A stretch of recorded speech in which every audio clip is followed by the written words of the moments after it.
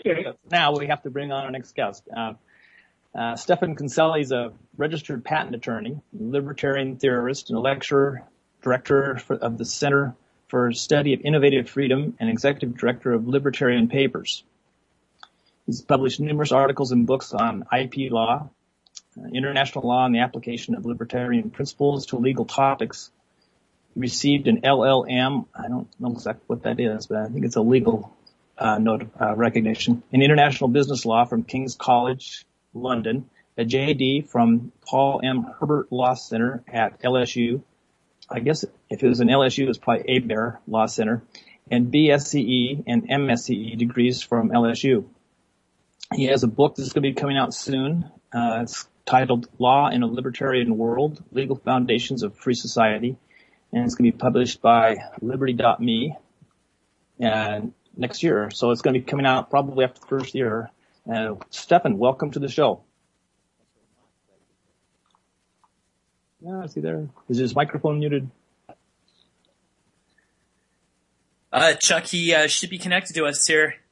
It shows up on my screen. Yeah, he maybe had to go to the bathroom or something. Okay. I had to do that one night, I remember. Well, I said, he's in the chat. Can you hear me now? Yes, hear you now. Okay, sorry, it's a microphone problem. I just took my microphone out. I'm glad to be here, Chuck. Thank you very much. Yes. I'm going to have to put a headphones or something. I'm getting an echo. Yeah, give me just a second. While you're doing that, I'm going to talk to Stefan probably has his console running on UCY. Oh, let me see. Maybe. No, hold on a second. I'm hearing myself just as I speak, though. So, anyway, I first came across Stefan when he delivered a speech at a Mises Institute gathering about rethinking intellectual property, and it literally changed the way I thought about intellectual property. And the guest we just had on, Richard von Sternberg, from the founder of the American Star Company. Immediately, I thought of him when I watched Stefan's speech. And this is exactly what happened to Richard. And so he's been somebody that's been on my screen. I always wanted to read anything he wrote and listen to. Can you hear me now, Chuck? Perfect now. Perfect. Good. I think I had a bad mic. But that. Yes. So anyway, it's been about 7 years since that speech, I think. So I've had many a debate with people who would debate the things that I used to believe to me, and I found myself defending all the things that I'd learned from you and kind of attacking their positions because I thought they were just fundamentally wrong, and it was very difficult process, but I was able to at least convince a large majority of the people that I did talk with that the intellectual property laws weren't working the way they're supposed to be working. And so I think that'd be a good place to start, is maybe talk about some of the abuses of the system, and maybe actually we should probably go back a little bit and kind of explain how the patent and copyright system is intended to work, and then we can go into why it doesn't work. Well, so the way it's intended to work, you can talk about the way it's sold right now and the way it's stated by legislators when it's enacted, or you can talk about the real purpose behind it.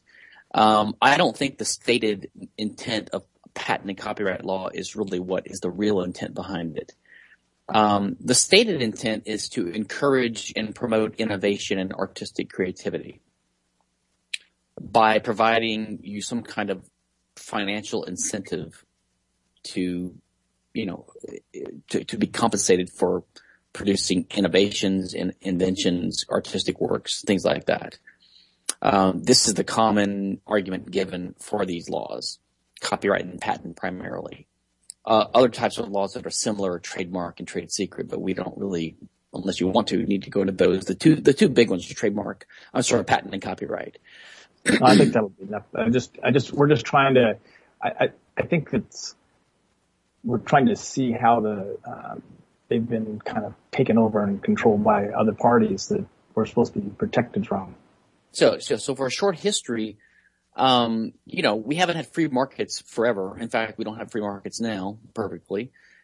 And there's always been use by people in power of their ability to control things for their own benefit. So, back in the days of mercantilism, say several hundred years ago in Europe, the kings would grant favors to people. So they would say, I will give you the monopoly on the right to sell soap. Or you're the only person who can trade sheepskin in this area. That's called the patent or a monopoly. And in exchange, they would, the guy would help the king collect taxes, or he would get his loyalty. So it was basically an exchange. So the crown used their political power to grant a monopoly to protect someone from competition, or to give them a monopoly over a given area in exchange for some kind of favor or some kind of service. I have an interesting story that just popped in my head from my days in the jewelry business. The first person who discovered how to make porcelain china, it was kind of he took it to the king to show him what he had done. The king immediately had him locked up, and he was then, from that point on, only to make china for the king. And that was kind of how they protected that intellectual property.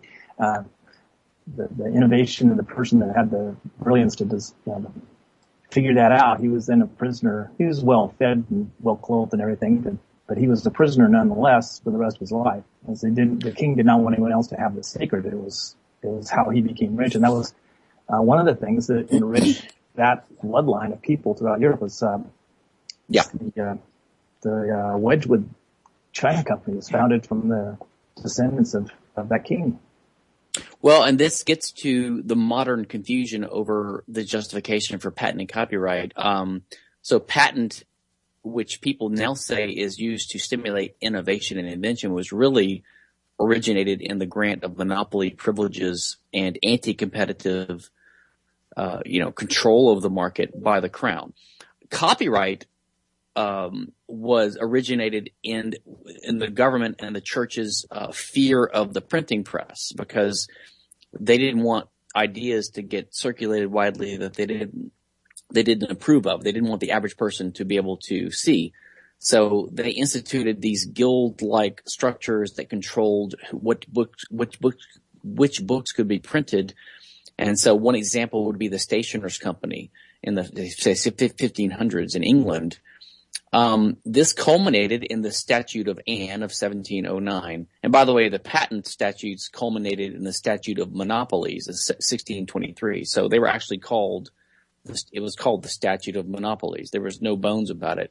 Nowadays we call it intellectual property as sort of a cover for what it really is. But originally the government was pretty plain about the nature of what they were doing. But the interesting thing, and your story reminds me of this, is that the authors of books who were controlled by this guild, the Stationers' Company, and later by the Crown's copyright type regulations, what they wanted was the ability to publish their own books without permission of anyone else. This is why they were in favor of copyright, because the copyright statute, the Statute of Anne, appeared to give the right back to the authors, because it said now the authors have the right to control who can publish their works. They weren't seeking this right so they could extort, royalties from people and keep people from copying their works. They were doing it so that they wouldn't be prohibited from doing it. But very soon after, the publishing industry stepped right back into the role it had before, because you had to have a publisher to publish your book. And so you had to assign your copyright back to the publishing industry. So this has led to the situation we have now, where most authors, even today, have sold their life's work to some publishing industry company. And even if they wanted to publish a sequel or to authorize a foreign translation of their own book, they can't do it. And if they don't have a big bestseller, the publisher might forget about it. It goes into oblivion. It goes into this black hole of unpublished works, which no one else can authorize. Even the author can authorize it.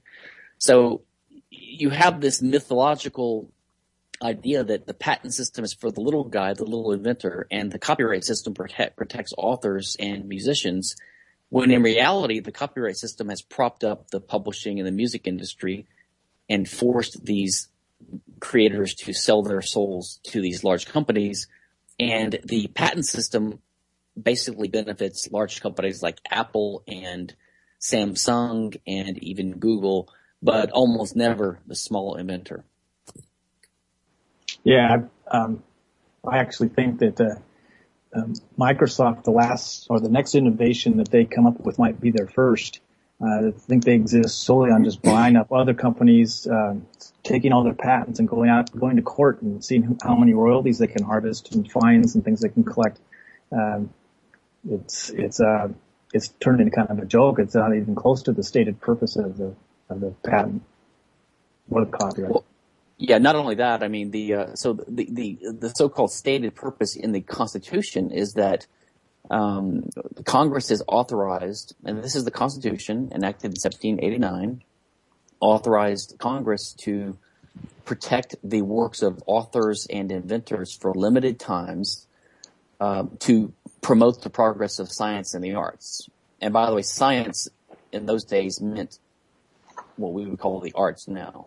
And the arts meant what we would call science now. It's sort of backwards, because arts meant like the work of artisans, like people that make inventions or innovations or horseshoes or whatever. And science meant just the general knowledges, the knowledge sciences, literature, etc. But it only authorized Congress to protect these for limited times. And originally, the copyright law protected works for 14 years, extendable by application of the holder for another 14 years, for 28 years maximum. And by the way, 14 years was there because it was the term of 2 consecutive apprenticeship terms. So the idea was, let's give this guy a monopoly privilege over his inventions or his copyrighted works that last for about the length of 2 apprentice terms, because by that time he can train them and use their services, and then maybe they can compete with him after that, but he's got enough breathing room to compete with his own apprentices, something weird like that. Well, now copyright lasts for the life of the author in America plus 70 years. So that's well over 100 years in most cases. Yes, and not only that, but companies like Disney have copyrighted Snow White, which they didn't even write. Yeah, well, they copyrighted their version of it, so that would be a derivative work, but the original work was public domain, so they didn't need permission of any copyright holder, but so they came up with the derivative of it, which was itself original, so it was covered by copyright. Mm-hmm. And you have right now, I mean, this is being negotiated as we speak, the Trans-Pacific Partnership, which is a huge treaty which is being negotiated by America and Western and Asian countries that represent about 40% of the world's GDP. It's been negotiated for a couple of years in secret. It holds itself out as being for a pro-free trade agreement, but as released like yesterday or today on WikiLeaks, there's a huge IP section which seeks to force the other nations to adopt America's copyright terms. So most countries of the world have signed on to the Berne Convention, which America forced them to sign 20, 30 years ago, which says a copyright term has to be life of the author plus 50 years. America tacked 20 years onto it when Mickey Mouse's copyright was going to expire, courtesy of Sonny Bono, of Sonny and Cher fame. The congressman who ran into a tree when he was skiing. Into a tree, yes. Exactly. This is literally. And by the way, we're all over this Trans-Pacific Partnership Agreement. We've been posting it in our Facebook page, all the news, as much news as we can find about it, for about about a month. It's horrible. It's not free trade. It's not. It's called free trade. It's only free trade for a few select insiders. It's kind of like free trade inside a vacuum bell. Everybody else on the outside, we don't have free trade, but those people inside that bell-shaped vacuum thing, they've got free trade. Yeah, it's managed trade, and but the worst thing is it's not only managed trade, it extends IP law. It's trying to extend draconian U.S. style IP law, which is the worst in the world, basically, to other countries to make them extend their Berne Convention copyright coverage by 20 years and other provisions as well. Thank God that this thing was leaked, although I don't know if it's going to stop it. You know, we defeated SOPA and PIPA, the Stop Online Piracy Act, and the another counterfeiting act, and the Anti-Counterfeiting Trade Agreement, the ACTA, has been ratified by 2 countries now, and a lot of the provisions of both of those laws are in the TPP. So these guys don't give up. Even if the internet rises up and stops one of these laws, these lobbyists just work behind the scenes, and they put it into another bill or another treaty or another trade agreement, and they keep going. The forces are inexorable. Yes. Well, let's. I want to just kind of take a small detour. This is kind of still in the same vein. In the speech you're giving, there were some real hilarious things you were showing about the some cases that actually came out where patents went to trial because patents had supposedly been violated. The one that made me laugh the hardest was the one that Amazon brought against a book company. I think you're talking about the one-click patent they brought against, I think, Barnes and Noble right before Christmas season about 6 or 7 years ago. Yeah. Yeah, because they had patented the one-click. They patented a method for like completing an online transaction by having a shopping cart representation and allowing the sale to be completed by making one click instead of 2 or 3. So really it wasn't technological, it was just kind of the business idea. And by the way, Jeff Bezos, who I think was the actual inventor on that patent, who's the CEO of Amazon, Jeff Bezos has come out in the meantime. He says he thinks that software patents, the term should be reduced from about 17 years, which is the typical patent term now, to about 3 years. He really thinks software patents are harmful. Of course, that's a little self-serving because Amazon hasn't used that since, and it helped them demolish their competitor for one Christmas season, probably made several $1 million off of it. So they've already gotten the return on their $10,000 patent. Now they're going to change the rules again. Yeah, exactly. Yeah, in that there was another one in that presentation you showed in your PowerPoint. There was a sculpture of a hand making a one-finger salute. That's a copyrighted design, or is it a design patent, or I don't know exactly what the difference is. I've got if your listeners want to see that, I've got a speech I gave at the Mises Institute. It was the Rothbard Memorial Lecture. If you just go to stephankinsella.com and go to my media page, you can find it. And if you click on that link, I've got the slides I used and some examples of absurd patents. And that one was probably a design patent. I think it was the shape of a hand giving someone the finger, flipping the bird, used on a ornament or a trailer hitch or something like that. I forgot exactly where it was, but yeah, that was a design patent, which is a type of patent. And that somebody would actually be allowed to have a design patent on that was, to me, was kind of absurd. That's probably been, what is it? I don't think a 3,000 or 4,000 year old symbol. Well, but actually, to be honest, design patents, so there are several types of patents. There's plant patents, which has to do with asexually reproduced plants. There's design patents, which are sort of like copyrights, or the way things ornamentally look. And then there's utility patents, which is the patent we all think of. It's a patent on a useful, or something that has utility, as a useful machine or process.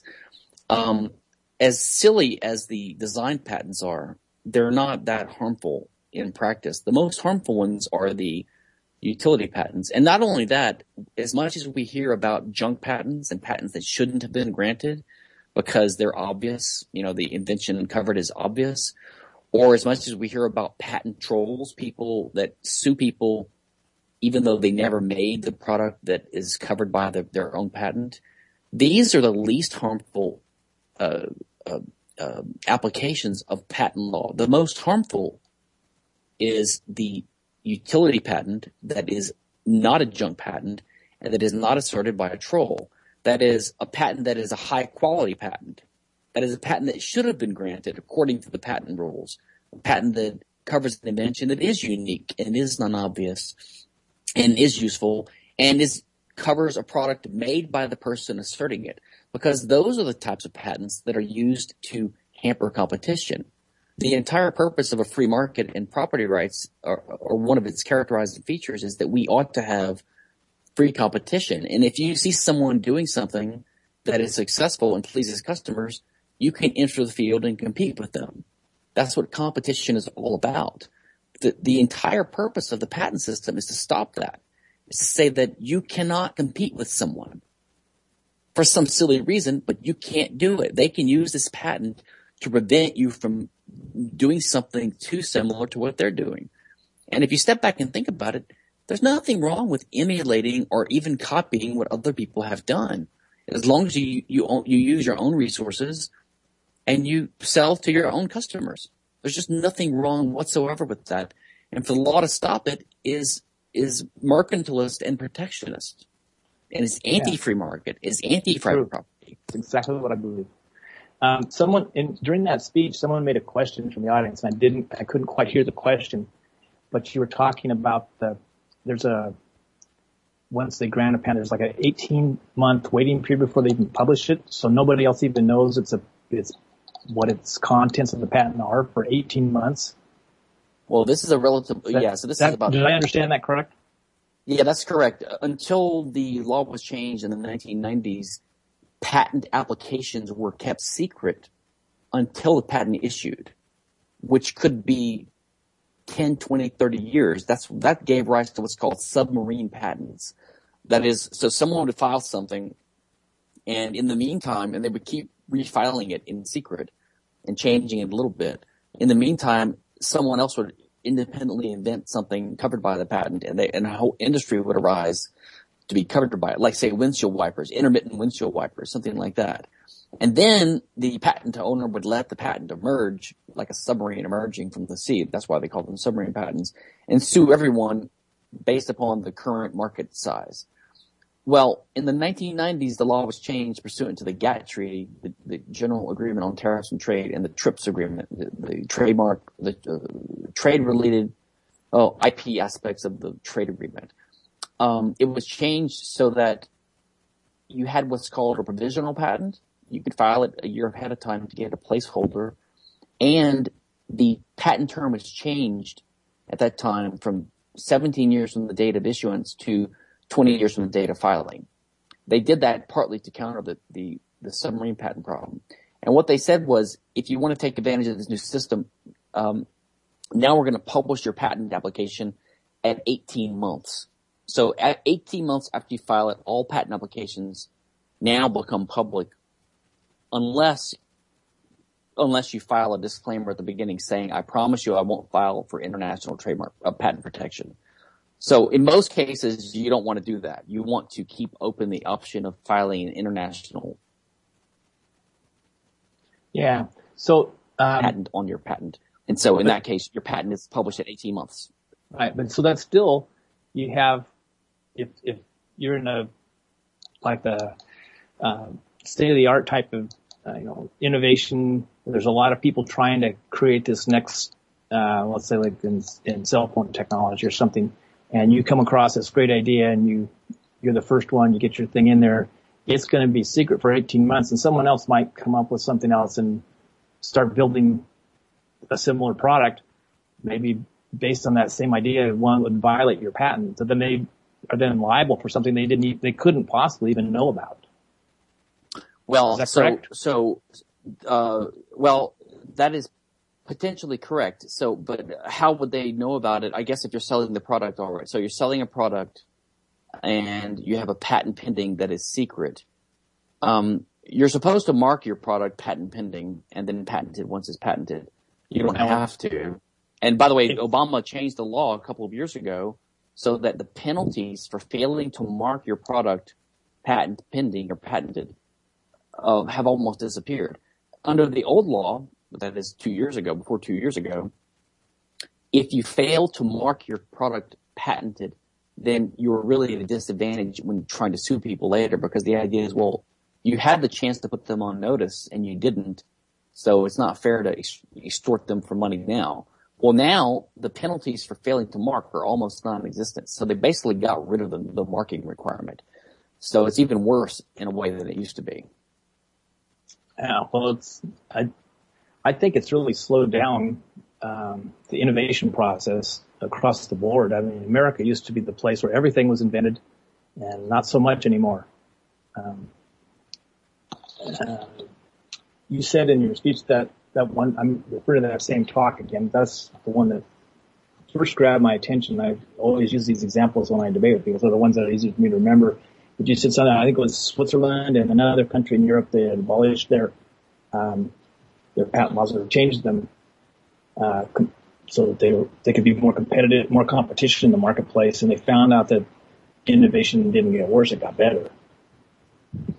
Yeah, and if you look in, I've got a blog post about this, but there's also, if you go to my website, c4sif.org, Center for the Study of Innovative Freedom, if you go to my resources page, I linked to a book by some friends of mine called Kelly Boldrin and David Levine, called Against Intellectual Monopoly. My work has been mostly sort of property rights and libertarian based. Theirs is more empirical and utilitarian, and they examine the empirical case. And in chapter 9 of their book, Against Intellectual Monopoly, they examine the entire case for pharmaceutical patents, which is usually held up as the obvious case for patents. Like, we have to have it for drugs, for pharmaceuticals.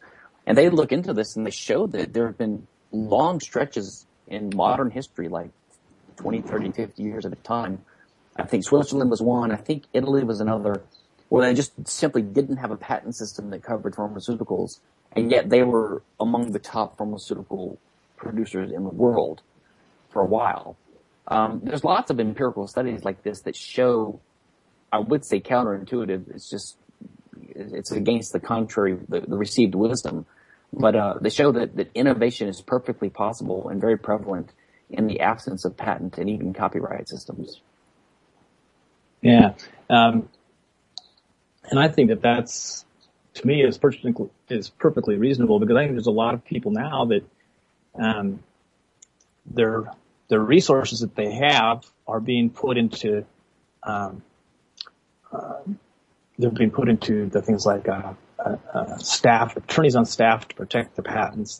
They're trying, when they do develop something, they're going to go on and cover as much of the market as they can to make sure that they aren't violating a patent. So they're spending a lot of time and energy on things that aren't producing any products and not producing any more innovations. They're just trying to, cover their rear end and possibly keep them from getting, especially the smaller companies, because we saw beforehand what happened to my friend Richard in the diamond industry. He was just squashed like a bug by big money that, they copyrighted a trademark that made it impossible for him to talk about the superior nature of the product that he was producing. Yeah. So he couldn't, he had to. Go ahead. I was going to say that these laws, the common perception of these laws as helping the little guy is just completely wrong. What happens in reality, especially nowadays, it's gotten worse in the last 20 years or so. Think of the smartphone wars. Right now, there are literally dozens of patent lawsuits going on around the world in different countries between dozens of companies like Apple and Samsung and various other players in the smartphone areas. And sometimes Apple or the other guys will be on the receiving side, sometimes will be on the aggressive side. And what this does is they're literally spending tens or hundreds of millions of dollars per year on legal fees alone, just funneling this to patent litigators like people like me to litigate these battles. Now, what this does is it means that only companies with a large patent arsenal, which also takes millions of dollars to obtain in the first place, can even engage in this. Only large established companies, the big players, can afford to pay these lawyers to be on the defense or the offense. So what it does is it basically shuts out the smaller players. They can't even afford to enter the field. So it erects barriers to entry. It creates an oligopolized industry, which means an industry with one or two or three or very small number of very large players. So these laws, which the state grants monopoly power to companies, not surprisingly results in monopolistic behavior. So it actually hurts the small companies because they, believe me, if you're a small company trying to go public or you're just small trying to eke by on your meager, angel funds or your friends and family funds or your very small profits, if you get sued by a big competitor or you get a big demand letter saying you have to stop or we're going to hit you with a patent lawsuit and it's going to take you $5 million to defend yourself, you have to cave in. Or even better, you just don't enter the field in the first place because you know that it's impossible. So patent law actually stifles, individual entrepreneurship and innovation. It doesn't help it at all. Yes. And when these small guys, even though there might be like a little mouse compared to an elephant in terms of the size of their competition, it forces the big guys to produce new products so that they don't lose their market share to these little startup companies. And so when they don't have to worry about those guys anymore because they can crush them legally, they don't have to worry about innovation so much anymore because they've got the market. This is what we're going to produce. You're going to buy it. Yeah, I think that, and not only that, if you have a patent on a product that's popular, then you have less incentive to innovate because you don't need to. In the free market. Oh yeah, that'd be cutting out your cash flow because that product would cease to be sold if something new came along. Well, yeah, and not only that, I mean, people talk about the pharmaceutical case as the paradigmatic case, the standard case that argues for patents, but, and I'm not denying the benefit of some modern wonder drugs, although if you look at the modern wonder drugs that we've had in the last 50 years, almost none of them have been patented. All the great drugs of history that have cured millions of diseases, they've pretty much been not patented. But the point is, if you're a pharmaceutical company and you can come up with some drug that cures some problem and you can get a patent on it, which one are you going to promote? That one or some homeopathic natural remedy that no one has a patent on? I mean, there may be in some cases. I mean, I'm not a big homeopathic naturopathy type, but the point is, in some cases, I think that those remedies are as good or even better for some types of afflictions or maladies or conditions.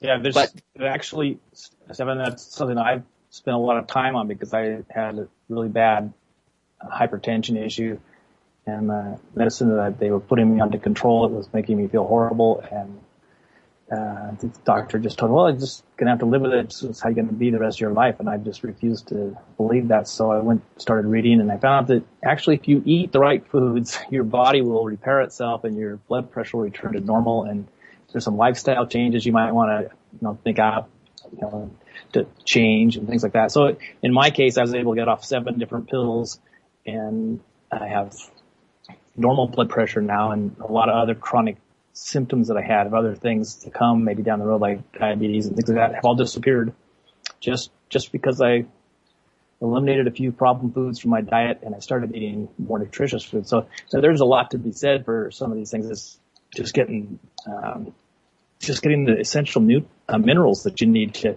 have healthy organ function. Yeah. It's really important.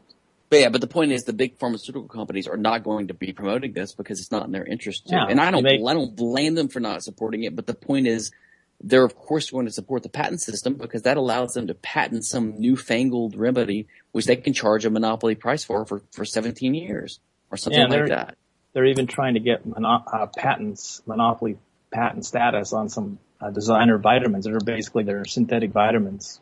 When we have better vitamins that occur naturally, that work better in your body, but they patent these, and then they can get doctors to prescribe them. They can make a lot of money. So, I think we can talk a lot about how the system's broken for probably another couple hours because there's a lot of examples. I think everybody gets the idea here that there's something wrong. So what kinds of, you had some great ideas on things that could, improve the situation and make the system work closer to how it was intended. Maybe you could go over some of those. Well, honestly, I think the best solution would be to abolish patent and copyright. I think they are both contrary to the free market and private property. So the best solution would be to get rid of them. And by the way, I also believe there's a good argument that patent and copyright are unconstitutional because they were both authorized in the 1789 Constitution. But in 1791, 2 years later, the Bill of Rights was ratified. And the Bill of Rights has many provisions which are contrary to patent and especially copyright. So, for example, the First Amendment says that the government shouldn't, regulate freedom of speech or freedom of the press. Well, there's no doubt that granting a copyright, which allows someone to go to court to get government force to stop someone from printing a book, is a regulation of freedom of the press. So, if you were a strict First Amendment freedom of press, freedom of speech rights type person, you would see the conflict between freedom of the press and copyright clause. And so there's a conflict, and the courts see this, but they try to balance it. But they shouldn't try to balance it because the First Amendment came after. So it should repeal the copyright clause. So I would say, and there are other arguments you could make for you could argue that the Eighth Amendment on the ban on cruel and unusual punishment applies to these crazy statutory fines, statutory penalties for copyright violations. The Fourth Amendment, search and seizure, is violated all the time in enforcing copyright law. The Fifth Amendment, due process, is violated by assuming someone's guilty just by showing that their IP address was used to download a movie, even though you don't show that they did it. So there's lots of arguments in the Bill of Rights that are in conflict with the copyright and even the patent clause, because the patent law also results in censorship in some cases and other things. So if you stop short of this crazy kind of radical abolitionist approach, if you wanted to get closer to what the Constitution says, then first of all, the Constitution says the purpose of Congress being granted this power is to promote the progress of science and the arts. So I would say, first, do no harm. Congress should only issue copyright monopolies and patent monopolies when there's a reasonable basis to believe that it promotes progress of science and the arts, which means they should have a study. Now, at the beginning, 1789, they didn't have time to do studies. Okay, fine. It's been 230-something years. They've had time to do studies. And there's been dozens or hundreds of studies done, and guess what? None of them prove that these laws actually promote the progress of science and the useful arts. So until they can come up with reliable studies that it does, I think the laws should sunset or should be abolished. But short of that, if you wanted to improve things, you could at least go back to the original systems. The proposal in the copyright realm was called the founder's copyright. Let's go back. Let's go from life of the author plus 70 years back to 14 years. Let's require registration of copyrights instead of having it be granted automatically. Just a couple of changes like that would radically improve the process. In the patent field, if you could simply get rid of injunctions and say you can get a royalty from someone who's using your idea, but you can't stop them with a court injunction, that would radically improve it. If you would shorten the term from 17 years to, say, 5 years or 3 years, that would radically improve matters. So there are several practical things that could be done, except that some of these things would violate treaties that we have insisted be forced upon the world. So the Berne Convention arguably prevents us from getting rid of the automatic registration of copyrights and requiring active registration like we used to have before 1982, because we have Berne, and now Berne obligates us to adhere to Berne standards. So we have conveniently, Hollywood and the movie industry and the software industry and the pharmaceutical industry have conveniently forced Congress to enact a treaty that we forced other countries to agree to that ties our hands. And now if we say, well, we should relax our copyright standards and move backwards a little bit, they say, well, we can't. We have Berne we have to live up to. We have to live up to our international obligations, don't we? So it's like, well, you imposed this on us in the first place. We need to exit Berne.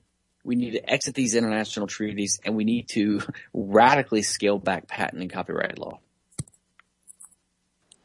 Yeah, it's basically, I think the introduction you gave on the history of this, where they used to call it like it is. It's a permission to have a monopoly. Right. And, that's exactly what it is. And all my whole life, I've learned this one simple fact that monopolies are impossible without the force of government, and it's nowhere more apparent than in the patent and copyright laws. Yeah, I agree. Look, I understand people want to be in favor of innovation and creativity and ideas, and I am too. I'm a patent lawyer, and I'm a libertarian, and I believe in the intellect and creativity. But we have been sold a bill of goods. These laws are special interest laws which benefit very narrow sectors of the economy, and they do not result in anything good whatsoever except for an excuse for tyranny. I mean, the internet is one of the most important tools for freedom that's ever emerged. And we cannot let the government regulate it and control what can be said on it or how it can be used. And yet copyright law and other government laws like child pornography, terrorism, money laundering, gambling, these kinds of things, drug laws, the government uses these laws as an excuse to regulate the internet. If nothing else, the threat that copyright poses towards internet freedom is enough to make you want to kill it, because the internet is too important. If someone, I did not read this firsthand, so I got this from somebody else, but apparently just like a year or two ago, Sky News, which is the equivalent of Fox News in this country in England, Sky News was suing Skype because they used Sky in the Skype name, and they thought that was an infringement of their copyright. So this is how it can be perverted and misused and used to take down one person. And even if they win the case, they have to pay for the court costs, and it diverts their attention from progressing and innovating and everything else. It's very destructive to society, and even destructive to individuals who are the guys, the true innovators. I mean, they just get lost. Just like our first guest, Richard, told this great story about how much of, I would say there's probably 20 years to develop this 8-star diamond from the beginning to the end. And it had a lot of dead ends, and they had to go back and start over. And they went through literally tens of millions of dollars to do this. And he has the rights to North America to cut these diamonds and to sell them there. And someone thinks up a way they can screw him in court using IP laws so that he's out of business. Yeah, I agree. One of the reforms I proposed is for patent law and even copyright law. It's called the losing plaintiff pays rule. Now, you've probably heard. You've probably heard before. Yeah, you've probably heard of the idea of the loser pays rule, which I actually don't agree with the loser pays rule. The loser pays rule means that whoever loses the lawsuit should have to pay the other side's fees. All that does is magnify the potential losses of a small victim of a copyright or a patent suit. But if you adopted the rule that the losing patent plaintiff pays, so that means that the only one who suffers from this rule is the potential aggressor. If you have a patent, let's say, and you decide to assert it against someone, and if you lose, in my view, you should have to pay the fees of the person that you're attacking. But I don't agree that it should be symmetrical. I don't agree that the person that you sue should have to pay your fees if you succeed. I mean, it's bad enough that you win under these laws, but you shouldn't be able to magnify the threat because that's just going to make them cave in even more easily. But I do think that losing patent plaintiff rules, and by the way, something similar was proposed in what the Electronic Frontier Foundation has put forward in some reforms to the to the patent laws, in response to the patent troll problem. Their reforms don't go far enough, but at least there would be some improvement. So they want to say that if you're a patent troll, then there are a lot of limitations on how you can exercise patent rights and whether you would have to pay the cost of your victim if you lose the suit. Okay. Well, to me, it all makes a lot of sense. And just from my experience in just the world of business, I'll use my co-host and good friend Drew as an example here. He's quite an innovator in his field, which he's due to, well, it'd be a long story to tell you all the reasons, but he's built a farm inside a warehouse, and he uses some natural sunlight and some artificial light, and he uses an aquaponic system where he has fish that create the nutrients for the plants, that create the food for the fish, and he brings in some black soldier flies and uses to eat the garbage that he gets donated for free from restaurants, and feeds those larvae to the fish. And anyway, he's got worms that go through the stuff that the black soldier fly can't do it, and he uses that for these plants. And he has really good, high quality food, which he sells to restaurants, and he's starting to do pretty well on it. And he's innovated quite a few systems here. But if he had to stop and file patents on every time he has an idea, he'd be out of business. His innovations are kind of protected because he has witnesses to the fact that he did this on this date or pretty close to this date. So if someone else comes up with it and they make him cease and desist, he could still say he had thought of it prior to that. Am I understanding the law correctly? Well, yes. I mean, if you're if you're a small businessman and you sort of face a choice right now, right? You have to either spend a lot of money to apply for patents, which is a waste of money and resources and time, and it could divert you too. It could get you locked into, well, I've got to keep doing this kind of business technique or this kind of method because I've got a patent on this. Just like the drug companies are going to, try to sell the patented drugs. Or you remain defenseless and you have nothing to use if someone comes after you, or if someone wants to patent your own idea out from underneath you. So it's a horrible choice that small businessmen face now because of the patent system. And I think for Drew, I think his best, the best outcome that he could hope for is to become known as the person who did this innovation and this innovation, have his name on some of these innovations, whether he gets the royalty from it or not. But that'll give him great speaking appearance fees, and he could maybe author books, and he could do other things in the future based on the reputation he builds from all the. I mean, he's really an innovator. I'm so impressed with the stuff he comes up with. He's a great thinker. But anyway, to me, would be the way to go. And if you can find ways to give people those recognitions, you can give them the status of being an innovator, and that can be somebody that everybody respects and looks to for advice. And he suddenly has a reputation for that kind of a ability. Then he's going to get his rewards in a different way, not by going to court and forcing other people to give him royalties. Well, let me just say something a little bit optimistic and a little bit subversive maybe.